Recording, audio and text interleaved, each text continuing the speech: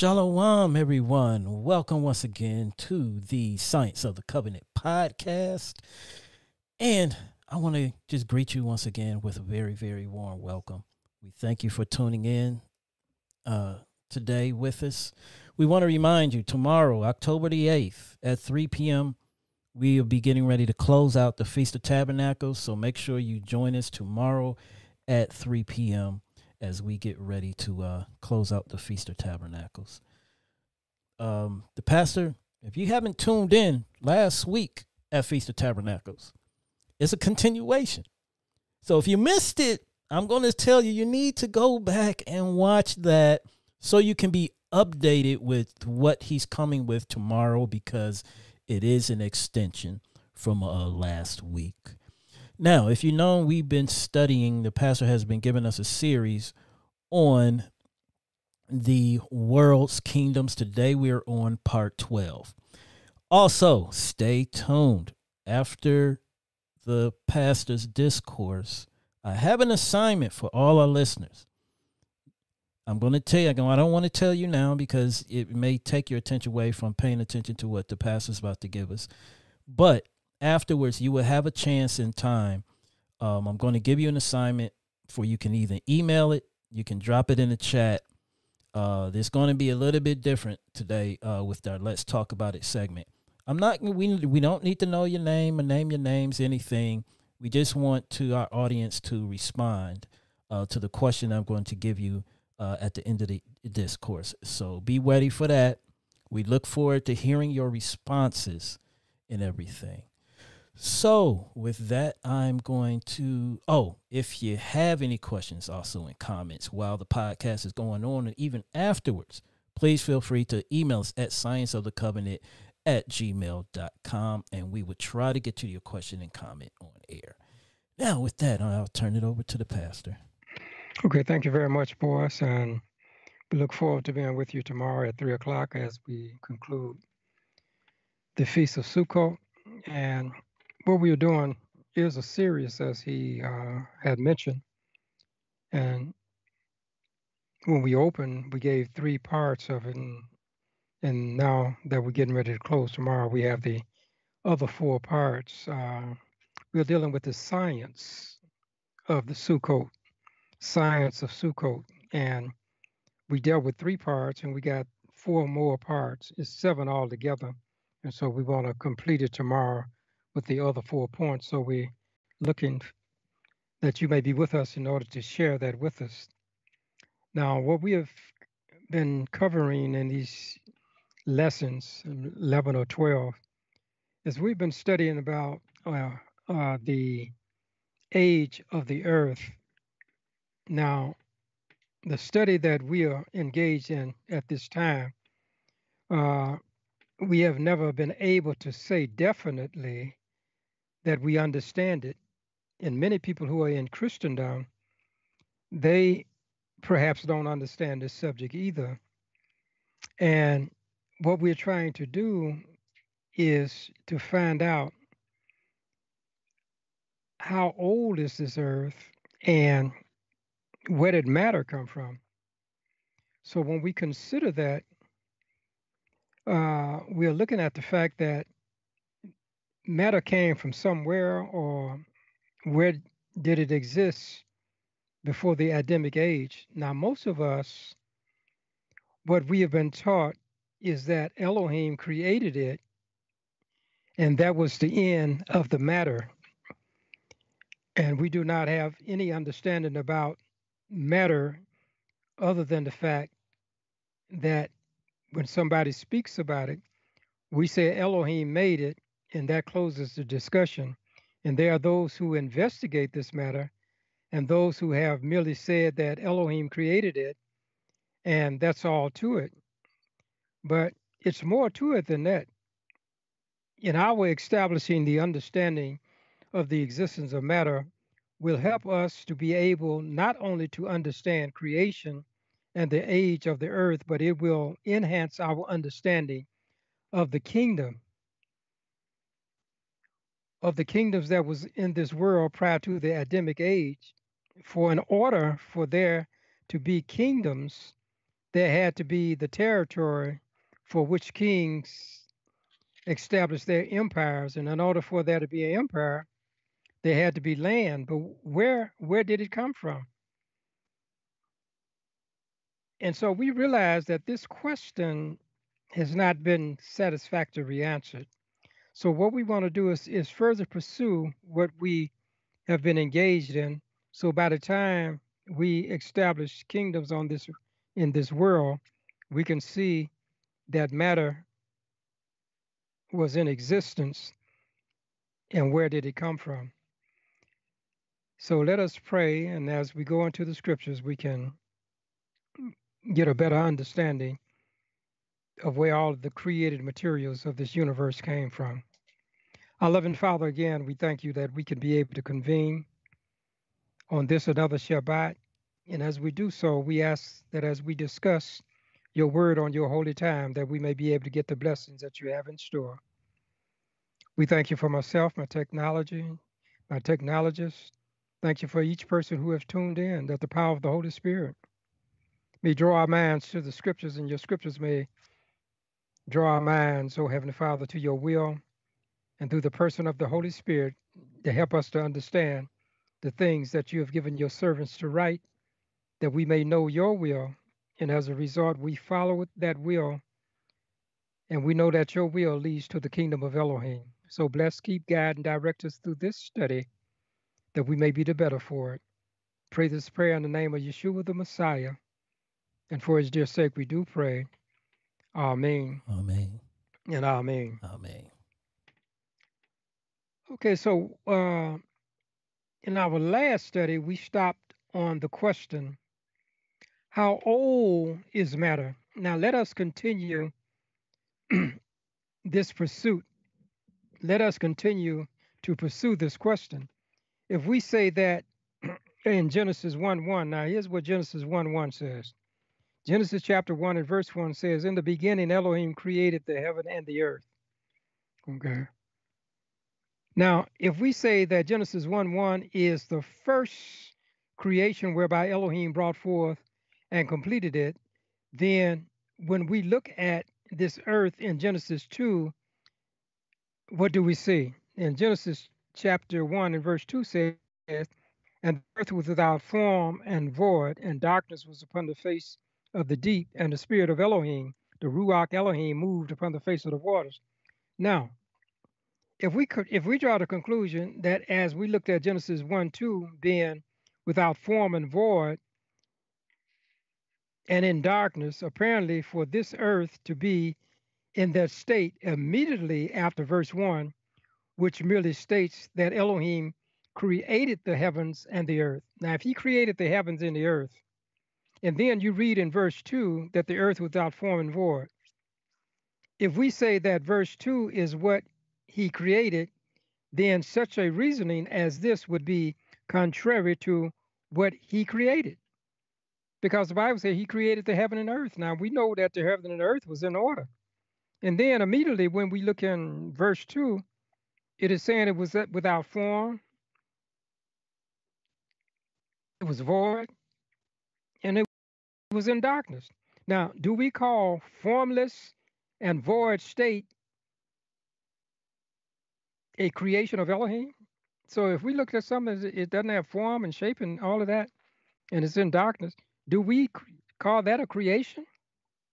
When we observe something that has no intelligent fashion or form, that is empty and barren and darkness, would not we say that that is a state of confusion? Okay, now let us turn to 1 Corinthians and see what 1 Corinthians says about uh, this confused state of existence. Now, in 1 Corinthians chapter 14, I want to look at verse number 33.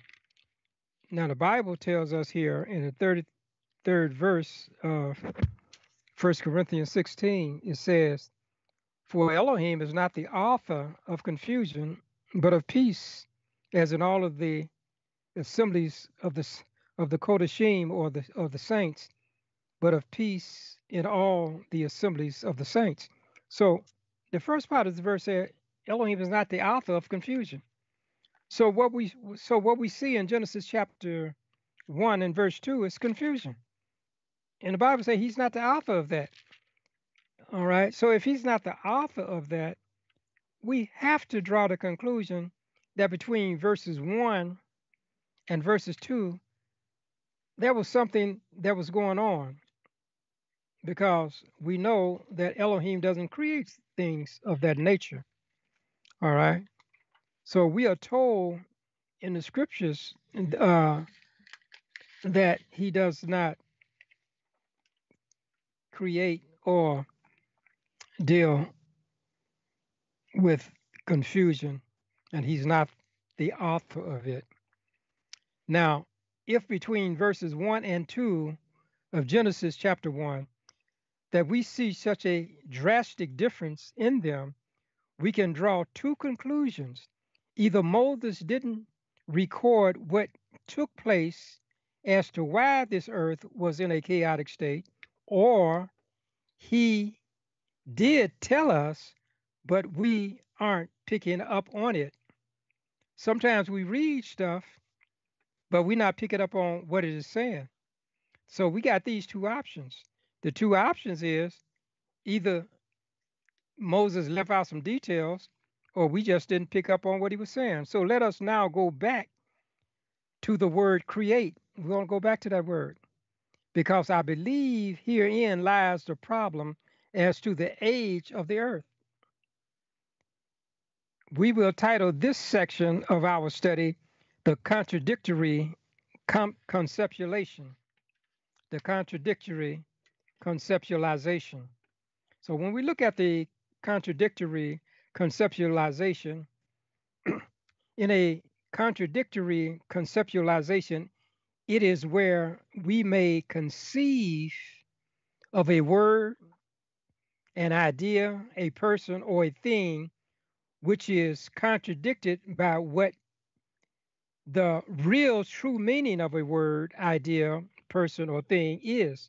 So, what we are saying when we look at the word create in a contradictory conceptual way, we are looking at the word, but while we're looking at the word, there's a contradiction in the word and the way we conceptualize it. So, when we apply the contradictory conception to the word create, we see how different from its meaning are our conception. So when we have a word and we have a conception of the word, and then the word itself has its own meaning, and then we concoct some meaning in our own minds that may be contrary to the meaning of the actual word. So in this contradictory conception of the word create, we will see this word as Moses uses it in the creation narrative to mean something far different from what we had conceived it to mean. We will establish both the assumed meaning of create and the actual meaning of it all through the ranks of Christendom. We are there are Christians, scholars, teachers, and clergy who both expound their erroneous conception of this word. They expunge the true meaning of it, and we will start with the erroneous conception and then proceed with the true one. We will address this erroneous conception under the heading of the critical creation concept. So we want to look at the critical creation concept. Okay. So let us explain what we're talking about when we talk about the critical creation concept.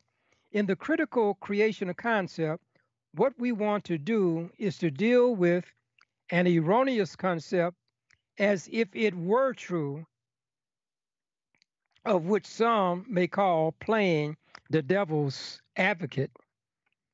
So, for many individuals, when they consider the creative narrative given by Moses, immediately what comes to mind is Elohim bringing something from nothing. See, the average person, even without studying or thinking, if you mention the word create, their first thing that they come to mind is that he created something out of nothing. That's the first thing they say. Ex nihilo, something out of nothing. And I would say nearly the entire world of Christendom believe in the ex nihilo theory, whether they studied it or not. As I earlier pointed out, we are going to accept it as true that the word create means to bring forth something out of nothing. We do this because we want to see a full blown understanding of this concept to logically pick out why such a such a concept is not tantamount with the true creation account. So we're gonna look at creating something out of nothing as if that was true. So we're not gonna first at this point, we're not gonna question the validity of it, but we are gonna raise some statements that which will put it in question. Now, one of the polemics we hear in which individuals say that Elohim created something from nothing. The word create is used, and when he creates something out of that which is already in existence, the word make is used. Now, so what we are saying, when we examine this reasoning, it is in question from the start. At this juxtaposition, let us closely scrutinize what it means to create something out of nothing and to create something out of that which exists.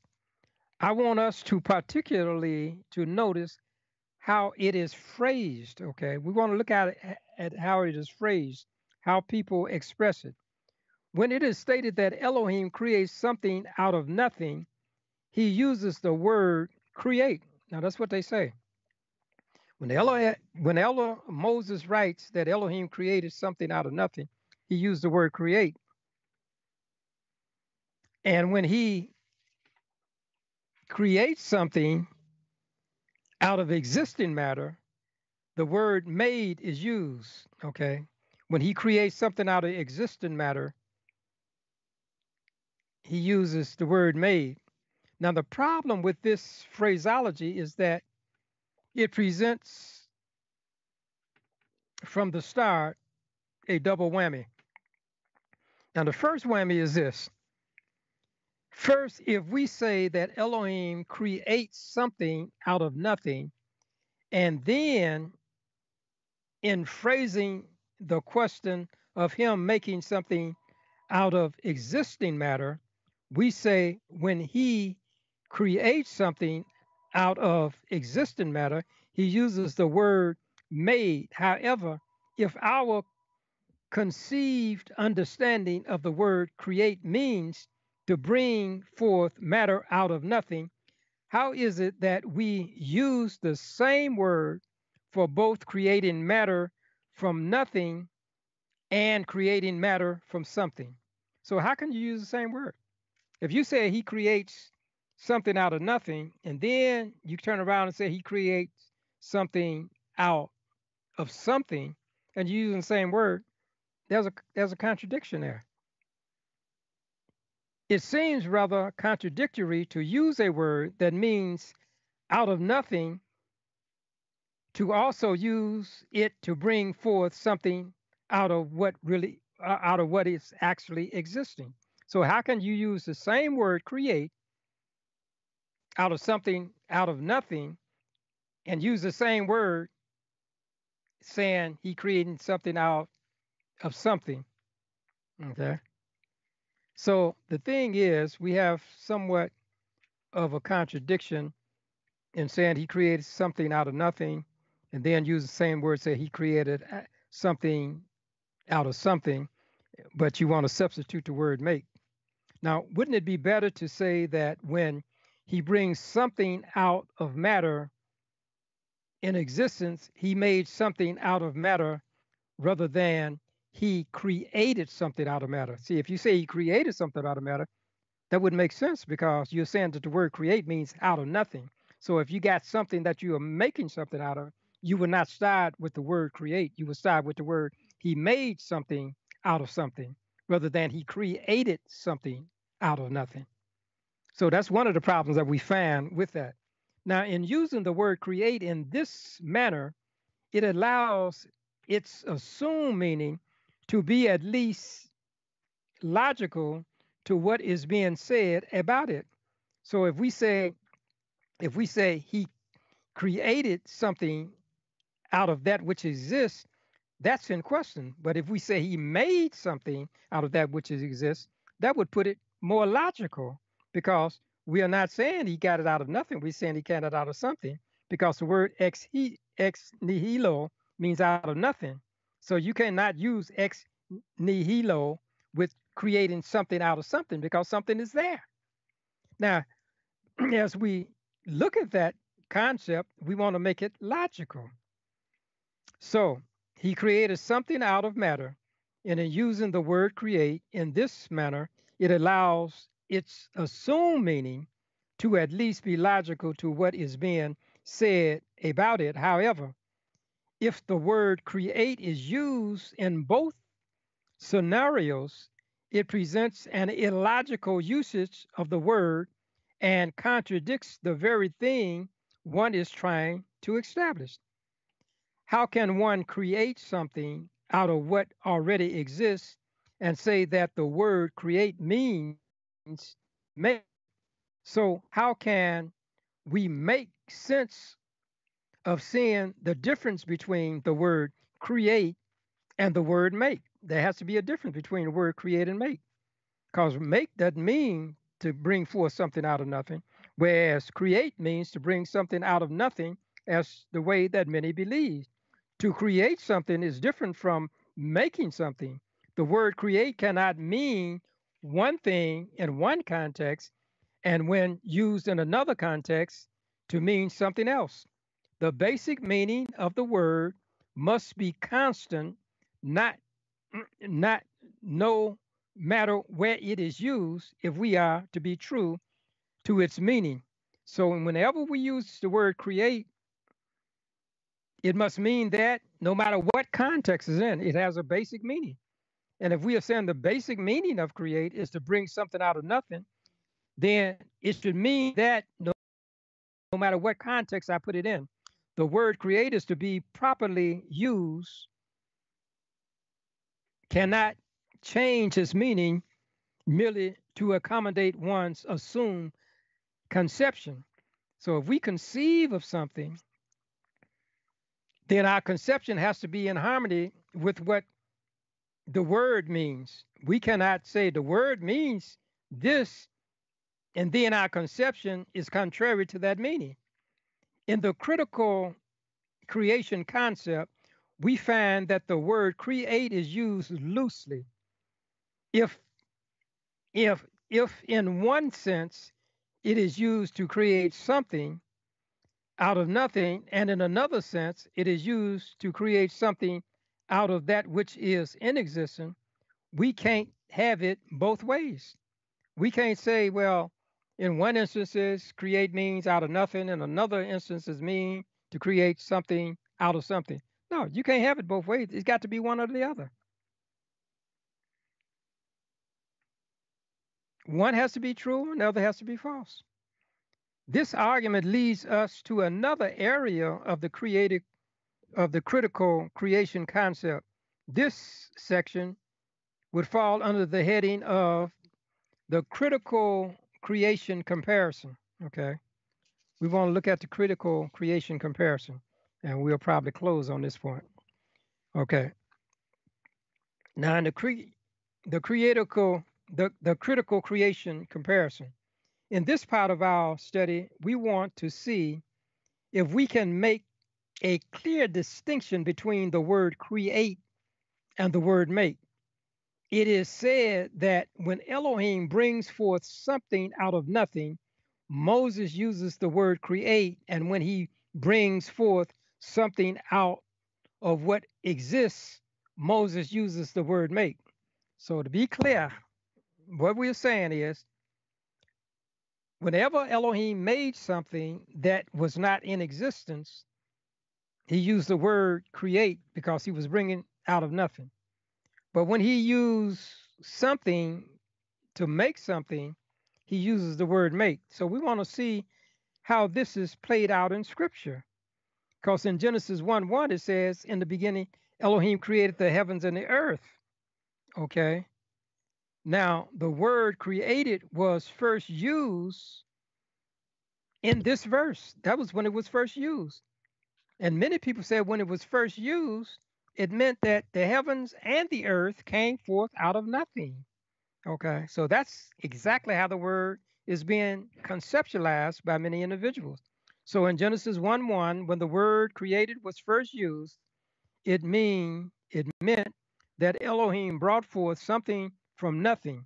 If we say in this particular verse that he brought into existence something out of nothing, then the next time that he uses the word create is found in Genesis chapter 1 and verse 21. So let's trace that down because we are saying in Genesis 1:1 that when he created something, everything came from nothing.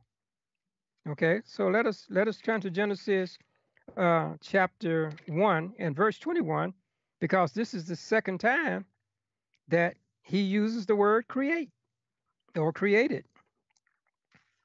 And the Bible says here in Genesis chapter 20, chapter 1 and verse 21, it says, and Elohim created great whales of every living creature that moves, which the waters brought forth abundantly after their kind, and every winged fowl after his kind, and Elohim saw that it was good.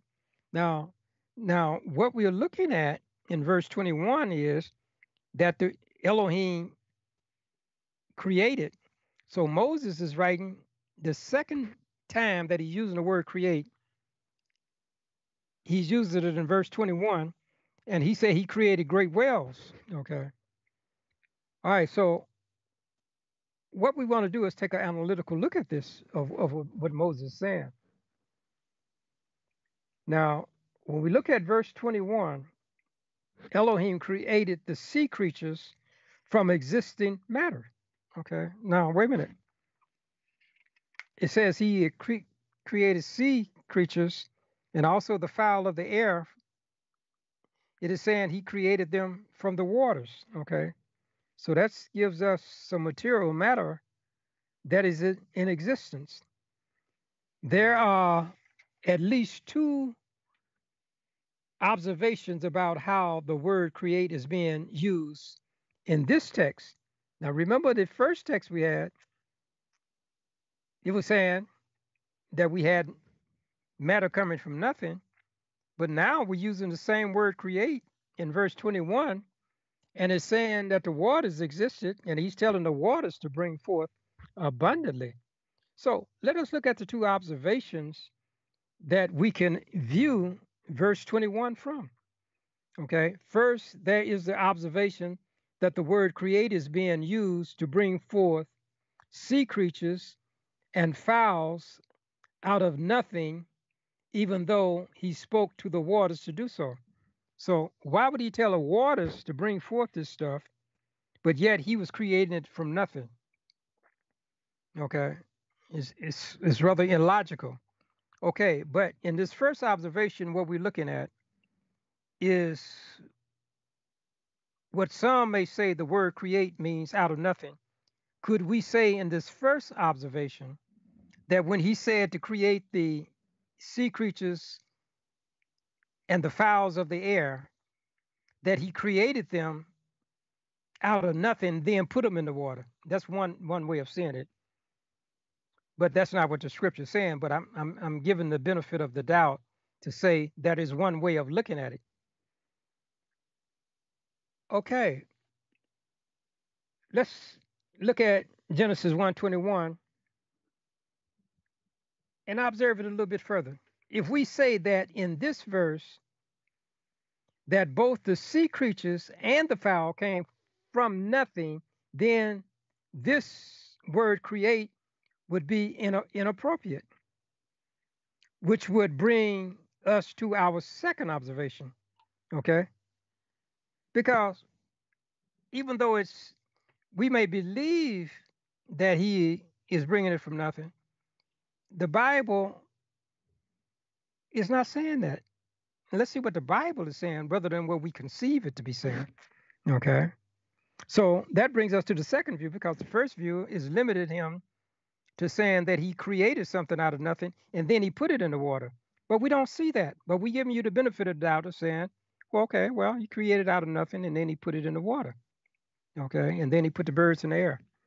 Okay, but in the second observation, that both the sea creatures and the fowls came forth from the waters. How do we know that?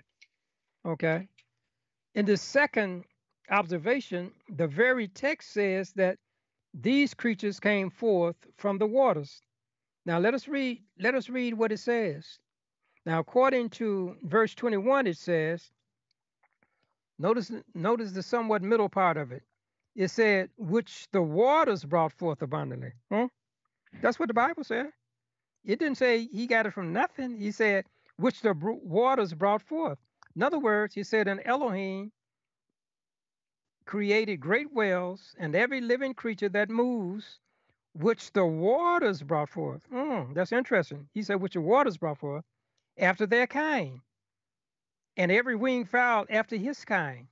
Okay, so when we look at that phrase in there, which the waters brought forth abundantly, it didn't say anything about coming forth from nothing. It said, which the waters brought forth abundantly.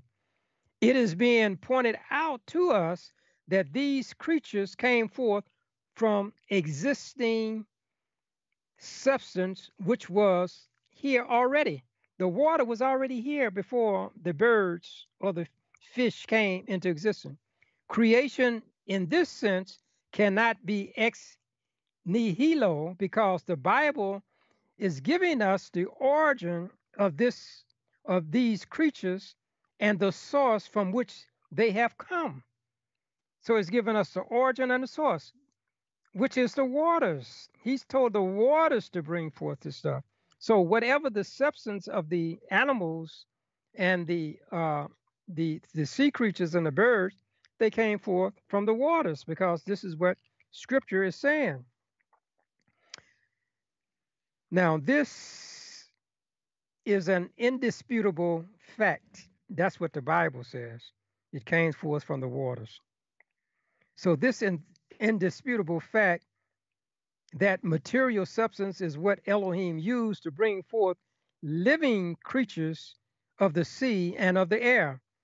This fact here changes the entire dynamic of the word create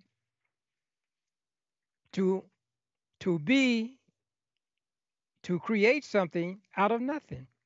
So if we are saying Genesis 1:1 is creating something out of nothing, then Moses is using the same word to create something out of something.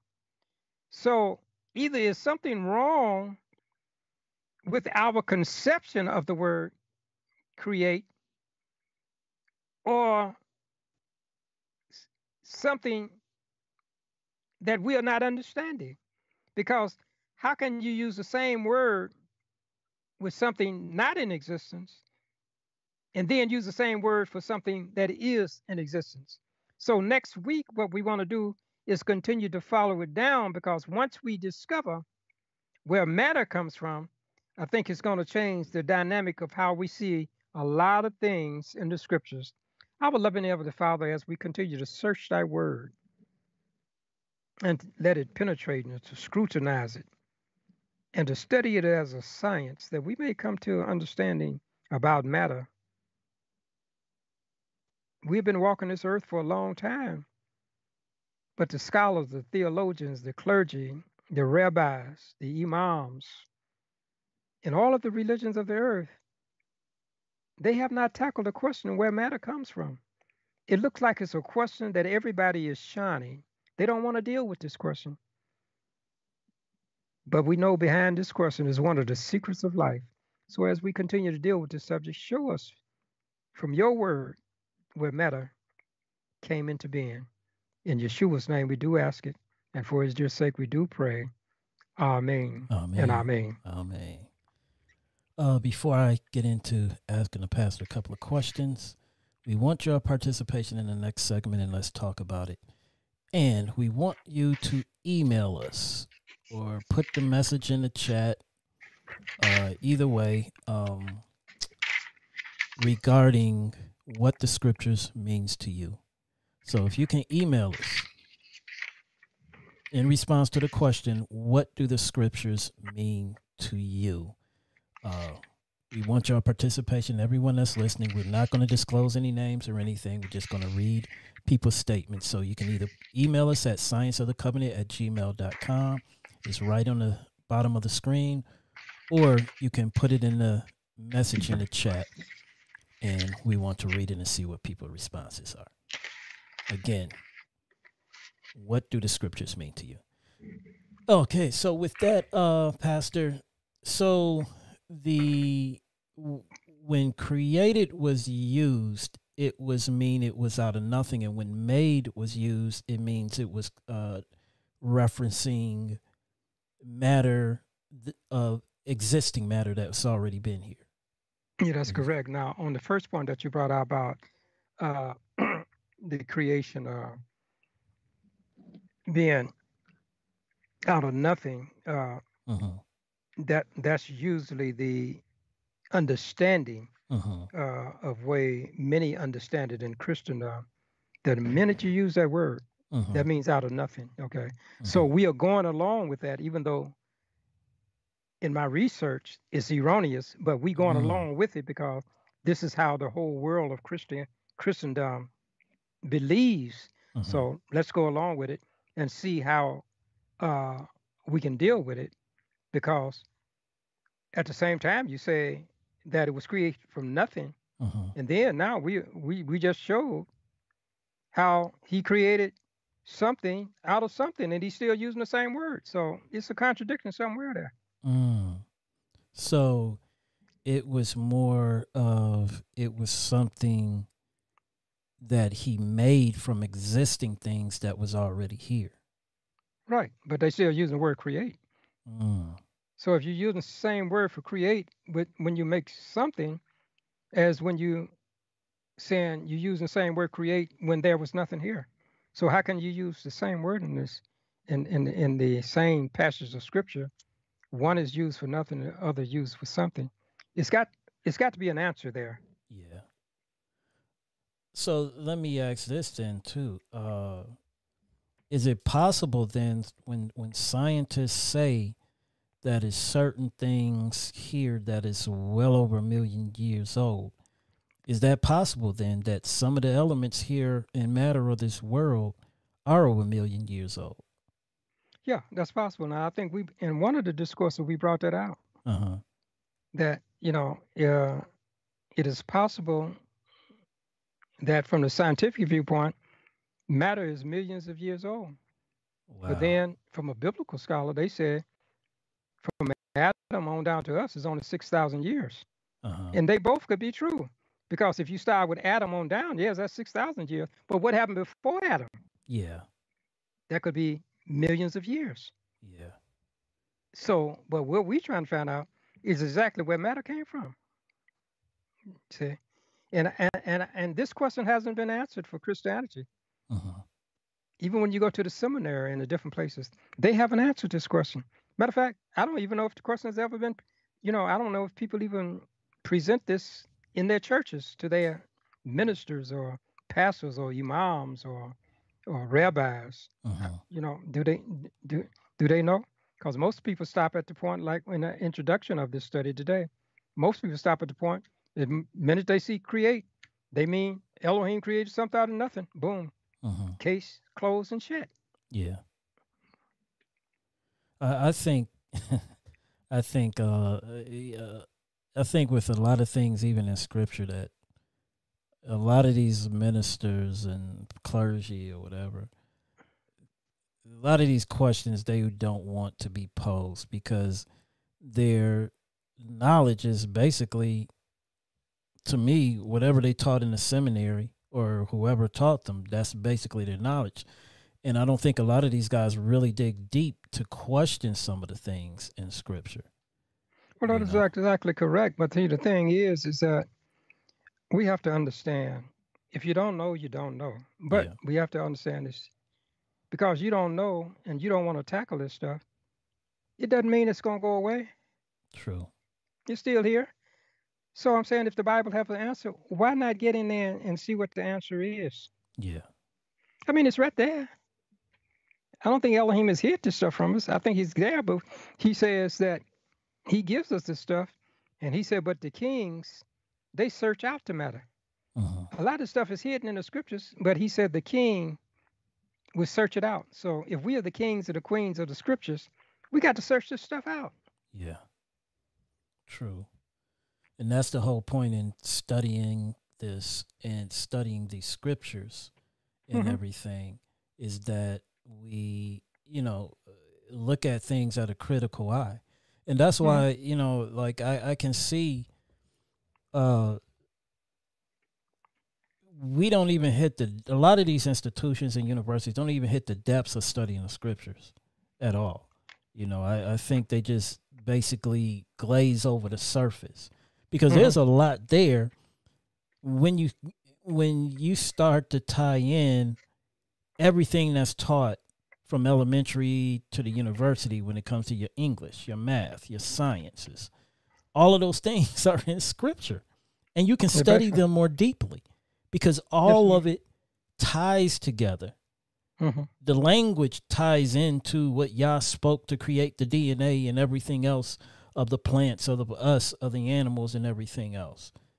And then the math, how he calculated to put everything together. Hmm. So I think we just scathe the surface of a lot of the stuff that's in scripture.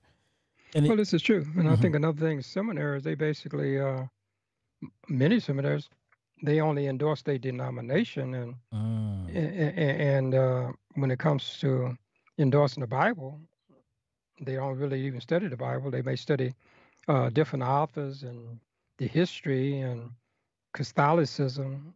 And they study like Jerome, Husk, and Zwingli, and all of the different pioneers of various religions, but they don't come to study the Bible itself.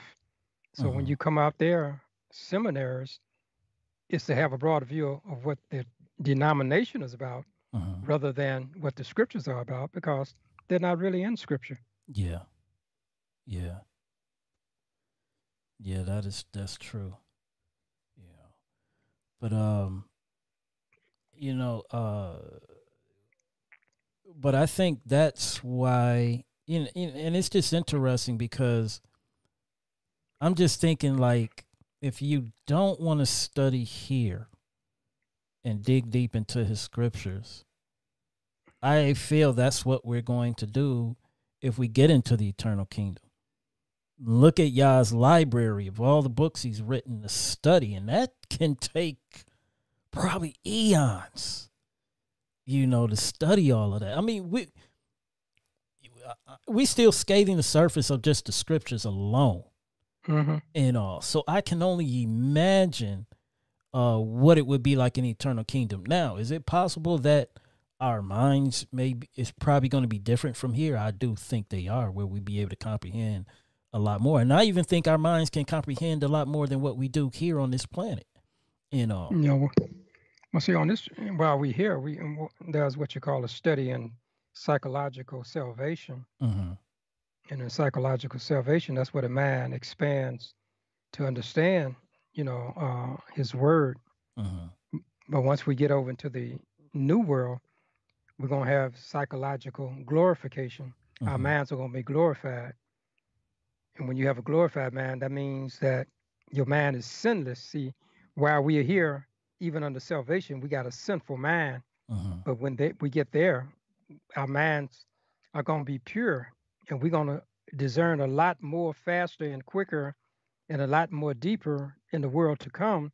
But still, in this present world, we can still have psychological salvation where we can still penetrate his word to be able to get the essence of what we need in order to receive psychological glorification. Mm, yeah. Yeah. Well, with that, we will transition over to our next segment. And Mhm. as I've said, we want your participation this week. We asking that you will email or drop a message in the chat what the scriptures mean to you and all. And with that, we head to our next segment. Up next is Let's Talk About That. So, in this weekend, let's talk about it. As I said earlier, I want to talk about what the scripture means to you as well as to me and to the pastor. And one of the verses that I feel that applies to what the scripture means to me is Hebrews, the 10th chapter and verse 16. So if you have your Bibles or you can just look at the screen, we're going to read Hebrews chapter 10, verse 16. And it reads, "This is a covenant that I will cut with them after those days, says Yahuwah. I will put my Torah into their hearts, and in their minds will I write it." That is partly what sums up for me the scriptures mean to me, because um, Yah writing his Torah on my heart and in my mind, that I want to live out his Torah and do the things that he wants me to do. Also, I look at the what the scriptures mean to me. They are a lifestyle. They are a roadmap to the eternal kingdom for me. They are the keys to how Yahuwah wants us to live our lives. These are some things that I believe are what the scripture means to me. It's not about, scriptures are not about religion. They're not about any organization.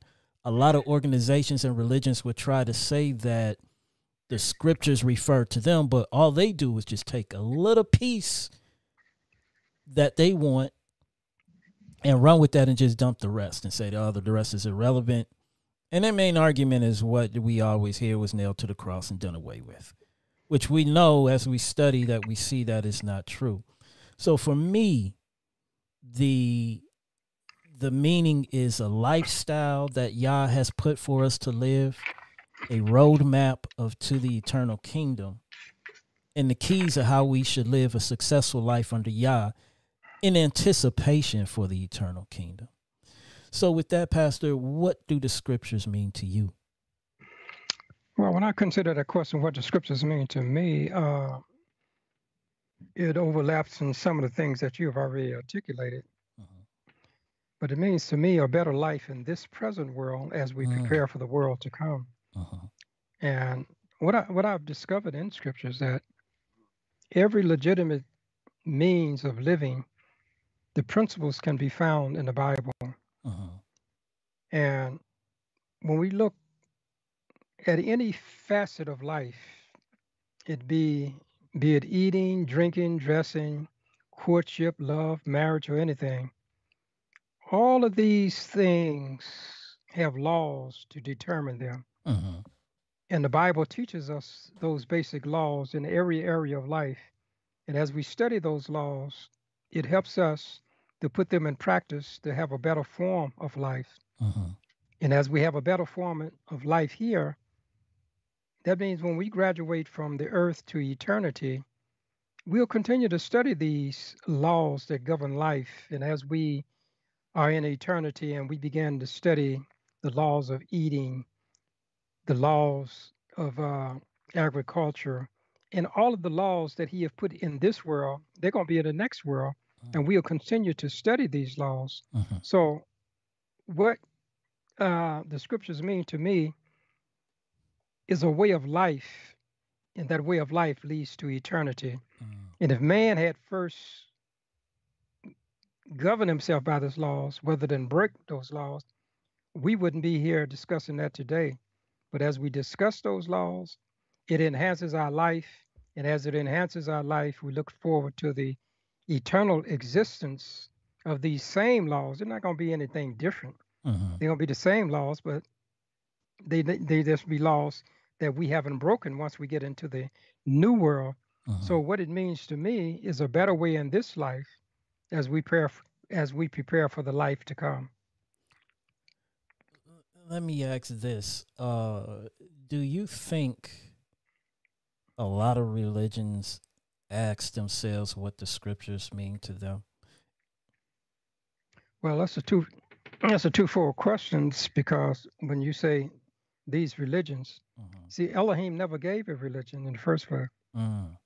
Okay. He's never gave a religion. Religion is all religions. I don't care what it is. All religions are man-made. Mm-hmm. Elohim nowhere, according to the Bible, if you say 66 books or go to the Sefer Bible and have more books, the Bible never says from cover to cover, from Genesis to Revelation. He never said he gave man a religion. Mm. Religion is man-made. Mm-hmm. So when you deal with a religion, you're primarily dealing with something man-made, and once he makes it, he wants you to live up to the teachings that they have around the scriptures rather than the scriptures themselves. And so that's why you have a religion.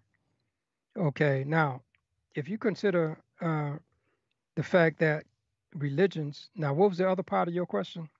Uh, do religions really state what the scriptures mean to them? Really, is that kind of Uh, part of their it, doctrine? Really?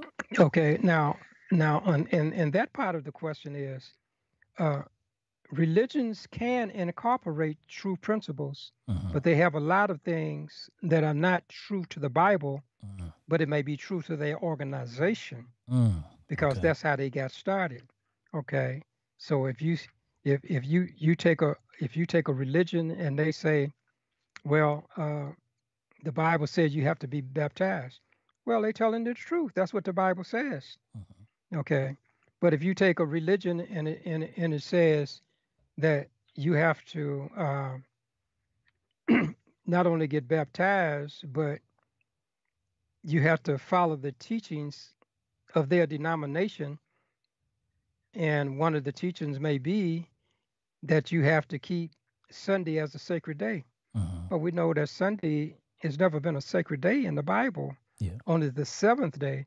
So that would be according to your religion.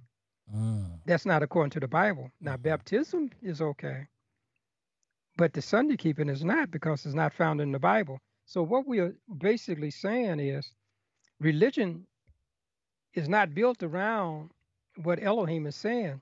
See, what Elohim gave to us was a covenant, and that covenant embraced everything that he wants. But a religion embraces what Elohim wants and also what man wants. Mm-hmm. What does man want? Well, it's obvious what he wants. He wants Christmas. He wants Easter.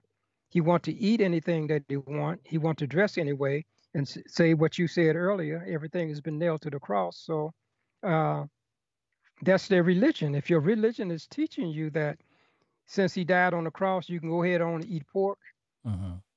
you can go on and dress the way that you want to dress, and you can go on and believe in false doctrine. If that's what your religion teaches, that's what it's going to teach. But it certainly would not get you the type of life that the Bible wants you to have, because in his covenant he tells you what he wants. But religion does not do that. So, can we say then that the scripture would mean nothing to someone who puts religion over the scriptures of what Yah wants us to do, even though they will argue and say that I'm doing what's right, but are they really just throwing out the scriptures? Well, in reality, is. But let's look at it from this standpoint. Uh, let's look at the Romanism, the Roman Catholic Church. Mm-hmm. They tell you up front, and they don't make no qualms about it. And so, what I'm speaking now is not something I'm making up. Mm-hmm. It is not something that I'm trying to put them down on, but I'm talking about something that they'll tell you to your face. Mm-hmm. It is written in their literature that they put tradition over the Bible. Wow. They tell you that. I mean, it's not. No, I make it up. You can check it out with them. They Mm-hmm. say if it comes to what the Pope says over the word of Elohim, Hmm. they take that first. So if Wow. they take that first, either the scriptures does not have first place with them. Okay. Uh-huh. And again, we go back to religion. That's what religion has done. It has taken tradition to put over the Bible. Now, many people, even in the Protestant, you know, in the world of Christendom, you have Catholics and what? Protestants, right? Hmm. Okay. What is a Protestant? A Protestant is a person who protests. What are they protesting? They are protesting anything that is not according to the word. Hmm. And this is what Martin Luther was saying. He was saying that a lot of things in the Catholic Church was not according to the word, and that's how the Lutheran religion formed. Okay, but if you saying you got the Protestants and you got the Catholics, and the Catholics are saying they putting tradition over the Bible, and you're saying you are a Protestant and you protest against those traditions, but yet while you're protesting against the traditions, you are still keeping erroneous things that the Catholic Church has given you. You're saying you're a Protestant, so you must have stopped protesting because one of the main things that they have given to Christendom is Hmm. Sunday keeping. And they'll tell you, they said the Bible didn't give it to you. They said we gave it to you. So why are you following us? Mm. They said they said they'll point out that there are only two so-called religions that don't follow us on the Sabbath Hmm. is the Jews and the Seventh Day Adventists. Hmm. They said, why is that? They said, because we gave it to you. Now, isn't this what Yeshua was saying in the Bible to the Pharisees and the Sadducees? He said, you have made your traditions above the word of Elohim. So when we look at religion and they are still following error, they have it's not only the Catholic Church that has put tradition over the Bible, it is Hmm. also the Protestant churches as well, because they're not following what's in the Bible. They are following what their religion is doing. And a lot of what they follow in their religion doing is what the Catholic Church is doing. And what the Church is doing is what the, the Pharisees and the Sadducees in the days of Yeshua, they were putting their traditions over the Bible. Mm. But you know, it's interesting because as you speak on traditions, and I think about every single religion on this planet, Buddhism, Hinduism, uh, Judaism, Islam, even Christianity, and the various parts of Christianity, they all practice traditions. Hmm. Every single last one have some type of tradition that is not even spoken of in scripture Right. that they do. And it's like you said, they put a lot of those things over what we are to do, you know. And I look at the scriptures as our guideline. But I think if we don't get in there and study, we would find ourselves locked into to traditions like all these other religions and everything else. You know, I think every person in whatever the congregation, assembly, whatever the case may be, should be studying and reading on their own than just going weekly to a service and basically listen to what the minister is just saying and then going home. It's like, oh, yeah, that minister spoke, but then really dig into the scripture. And a lot of times they say it's stuff that a lot of these ministers are regurgitated over and over again, you know, but it's Mm. just tradition that they so locked into. But I wonder, why is it so hard to maybe even break traditions? Is it because the social factor, um, being possibly ostracized?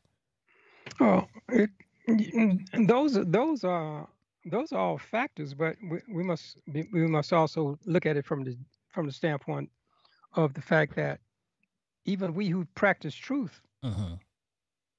is still tradition, but Mm. the tradition is truth, not error. Okay. Okay, so even for those of us who practice uh, true traditions, it would be hard for us to break away to the false tradition because we have ingrained ourselves to the true. Mm-hmm. So the same thing is with people who got the false tradition. It's hard for them to break false tradition as it is for us to break true once we get established in there. Mm-hmm. So when we look at Elohim, what are some of the traditions he have? Well, we know one thing. that he creates the heavens and the earth. And every time we see that sun comes up and that sun goes down, what do we see? We see consistency. Mm-hmm. And when we see that consistency, we know that he's Elohim, because if we couldn't predict when that sun was coming up, going down, if it comes up one day and 3 or 4 days from there and you didn't see it, or what I'm saying, basically, if it didn't come up and go down each day, sometimes you do have a cloudy day. Mm-hmm. We would say, can I really trust Elohim? Because he look like he just do things when he get ready, and if there's no consistency. But no, every Mm-hmm. day we're gonna see that sun come up and come down. Yeah. What is another tradition that Elohim has? Well, he said in his word, he says it's always gonna be springtime, it's gonna be Mm-hmm. summertime, fall, and winter. And ever since the world has been here, do not we have all the changes of the seasons of the year? Yeah. And that's tradition, but it's in truth. So when we look at people who are practicing traditions that are contrary to the word of God, then what we're looking at is that they have been molded by a set of false principles that they have become adjusted to. Just like the average person that keeps Christmas, Mm-hmm. they are so stuck on Christmas that even if you told them the truth, uh, that would not be a truth for them, because Mm. they have been brought up with that thing for so long Mm-hmm. and enjoying the lights and the Christmas tree and the gifts and stuff, that they would feel that you're not giving them anything. You are taking something so meaningful to their life that they would feel that what you're telling them is untruth. Mm. And so this is why that when we speak to people, try to let them see what the Bible says, it is very necessary that the Holy Spirit be there, because there are layers of traditions that man just cannot break through to the human mind. Wow. It is so deep within in the person. It is so deep within our civilization. It is so deep within the thinking of the entire world that people are saying, well, if I've been doing it all this time, then I don't see how come it ain't wrong, because Elohim would have stopped it. Well, Mm-hmm. no, Elohim is not going to stop everything that is wrong, because if he did that, number one, you wouldn't have no wrong if he did that. Mm-hmm. He lets you make your choice, and your choice, even though it may have gone on a long time in your life, and you see the truth, if the power of the Holy Spirit can get in, he can change it. Let's look at the Apostle Paul. Mm-hmm. The Apostle Paul actually thought that the followers of Yeshua, that they were actually false followers. That's what he believed. Mm-hmm. And he was a Pharisee.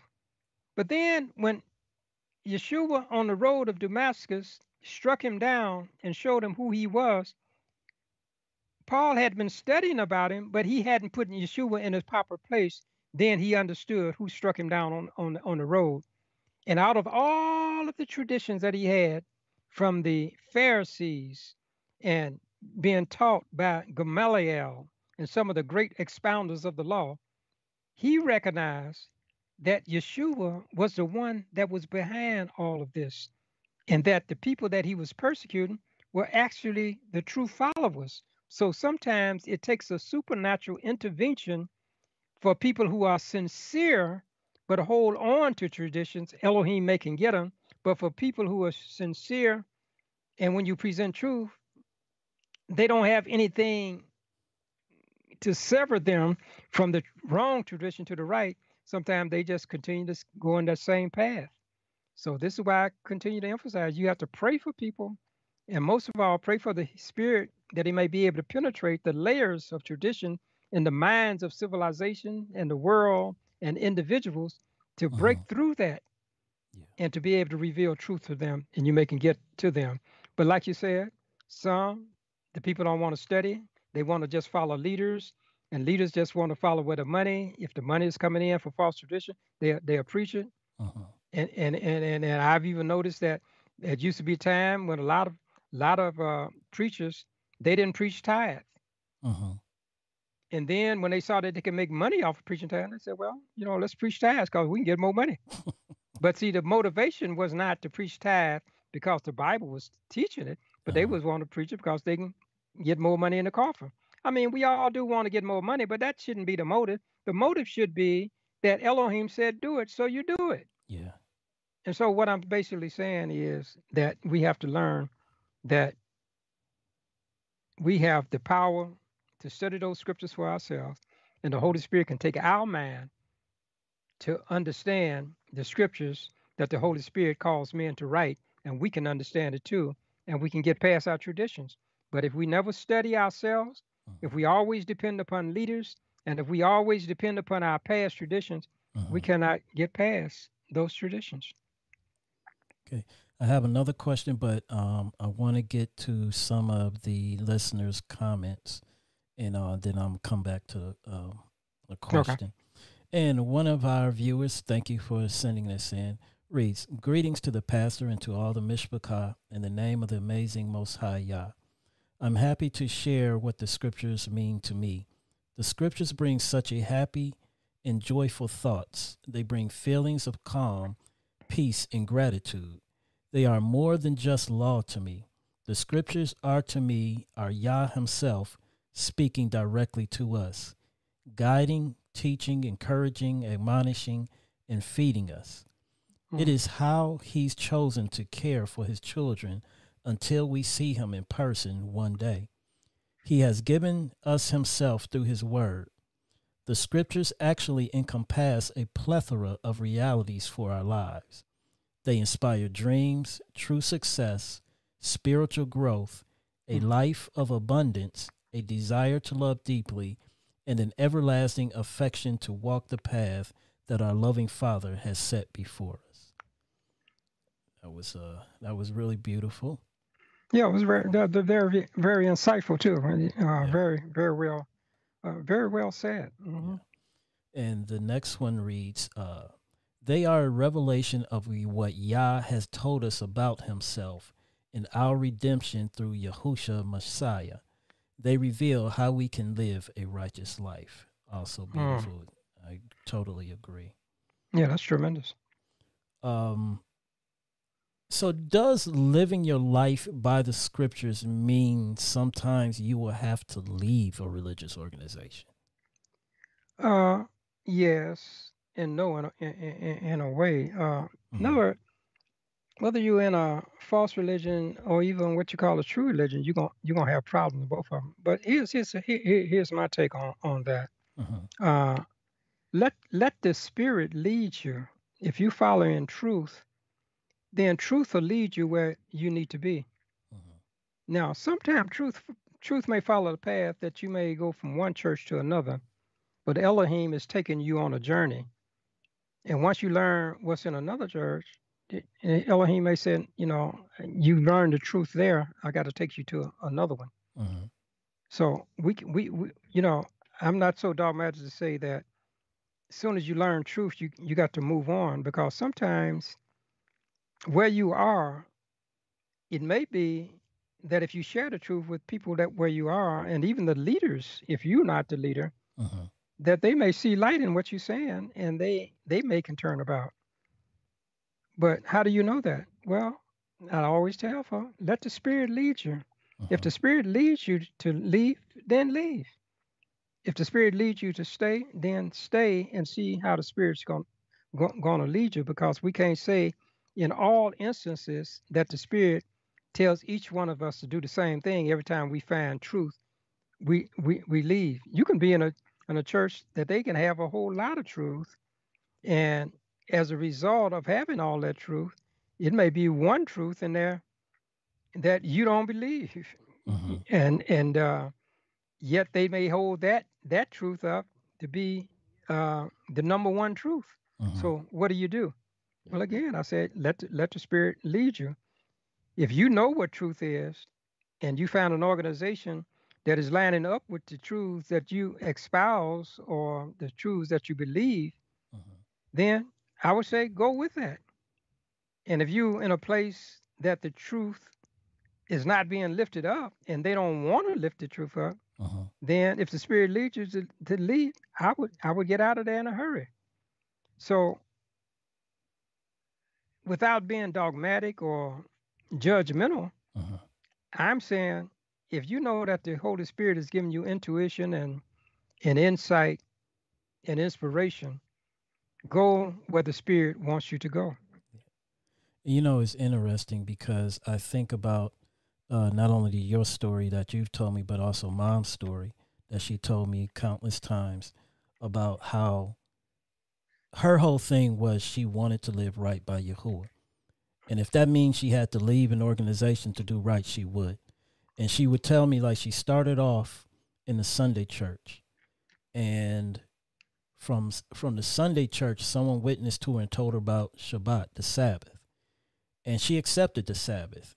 And I remember she even told me that when she became a Seventh-day Adventist, she said that at the time she felt Seventh-day Adventism was right, but if something else, more truth came about, she had no qualms and no problems with leaving to do what's right by Yah. And I think that's what our story should be, you know, because just like how you was explaining before we got on, I don't know if you want to tell the people or not about your experience coming from the Sunday church and the Adventism, and then how you even came into the Hebrewism, you know. Yeah, well, see, I don't think it's about religion as I Mm-hmm. think it is about the covenant. Now, Mm-hmm. he does have a church. Elohim does have a church, Mm-hmm. and I think his church is going to be composed of people from all different religions and denominations. Mm-hmm. But he's calling them out of religions and denominations. He's calling them out to his church. See, he does have a church, but he does not have a religion. Mm-hmm. And so when we look through the Bible, who is his church? Well, it is to call out followers who are following his covenant. And so what we are seeing today is a movement that all around the world, what do you see? When you see our people over in China, they have black people in China, but they are being ostracized. Mm-hmm. You go over to Paris, black people are being ostracized. You go to various places, even in the United States, what do you see? Black people being criticized and abused. So what does that tell you? Why, out of all ethnicities, the Spanish people and the black people are being ostracized more so than anybody else? Mm-hmm. Wouldn't that suggest to you that you're a part of his church? Mm. And because you're a part of his church, in these last days, he's trying to call us back together. And so as we look at that, we're not looking at churches and denominations and stuff like that. Mm-hmm. We're trying to get rid of that. We're trying to look at what is his covenant with us, Yeah. and if we can follow his covenant. See, because when I look back, it is not about me leaving churches. Mm-hmm. That's not what it's about, really. What it's about is that when I start following the truth, then the churches, they are leaving me. Wow. I'm not leaving the church. The church is leaving me because I'm Wow. saying I'm trying to follow Yeshua, but y'all won't let me follow him because of these traditions. Yeah. So that's where I am. I'm not church jumping. I'm simply saying I want to follow his covenant. And if I follow his covenant, the church saying, well, you can't follow me because you don't line up to what we teach.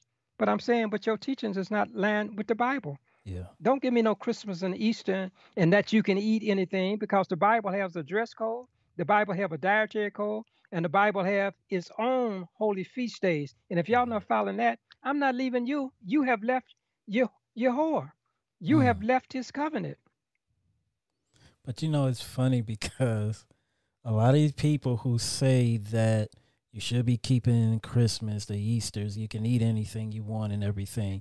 They are the same people that will say in the pulpit, Yah is an unchanging Elohim. And I'm like, if he's an unchanging Elohim, where in scripture is all of this Mm-hmm. and everything? If he's unchanged, that means none of that stuff has changed. His day hasn't changed of worship. His diet hasn't changed. None of that. His covenant hasn't changed. Right. But they would swear up and down that Yah is unchanging, but it's okay to do all that what they're doing, which is ridiculous to me. We have a question, and it reads, so does that mean that the translators of the Bible may have used the words create and made incorrectly? Uh, well, let me put it this way. A lot of your translations is one thing, okay? Your Mm-hmm. translation is one thing, uh, but remember, a translator is simply trying to translate it into the English or the German or whatever language you speak so you can understand it. But see, when you deal with create, you're not just dealing with the translation, Uh-huh. but you're dealing with the understanding of the word itself. Okay, now without uh, getting too far ahead of our studies, we will be getting to the true meaning. See, we dealing with the critical creation concept, which is very erroneous, but we're dealing with it like it's a fact. But we will eventually, and perhaps next week, we'll be getting into the true meaning if if if if if in what we are doing allows us to get into it, we'll get into the true meaning of what create means. And then once we get into the true meaning of what create means, then we will see the distinction between the word create and made, because Okay. both of them have two different Hebrew words, two different Hebrew words. And if you want to do some studying, you can study in a concordance and look up the meaning of these two words, create and make, and you'll see what the two Hebrew words are, Okay. and then you can make a distinction. But now, a translation is not the only thing we're dealing with. We are dealing with the interpretation. See, it's mostly the interpretation that we have about the word create, because I have talked to scholars and I have talked to people that casually read the Bible, but once you mention that word create, the Mm-hmm. first thing they tell you that means out of nothing. And I Mm. heard some of the most prominent preachers who preach in depth come out with the same situation. I'm saying I'm not sure how they see this word from its true meaning. So that's something that we'll be dealing with as we deal with these discourses. But there is a difference between create and make. But just thinking about life now, nothing is made from nothing. And then But when you have in math, nothing from nothing is nothing.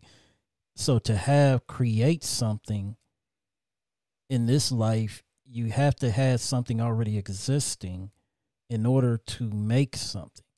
It's like a computer. A computer was created, but it was created from different elements that were already here. yeah, and when you take Einstein's theory, Einstein says matter can neither be made or destroyed. Now, what does Mm. that tell you? Okay, that's what Wow. Einstein, one of Okay. your greatest scientists out there, is saying this. So, Yeah. are we saying that science is wrong and the Bible is right, or the Bible is wrong and he's right, or is he wrong and the Bible right? Yeah.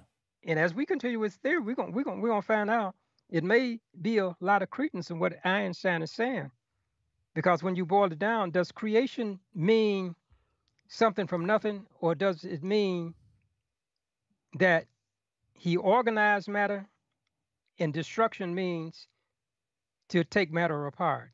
Mm.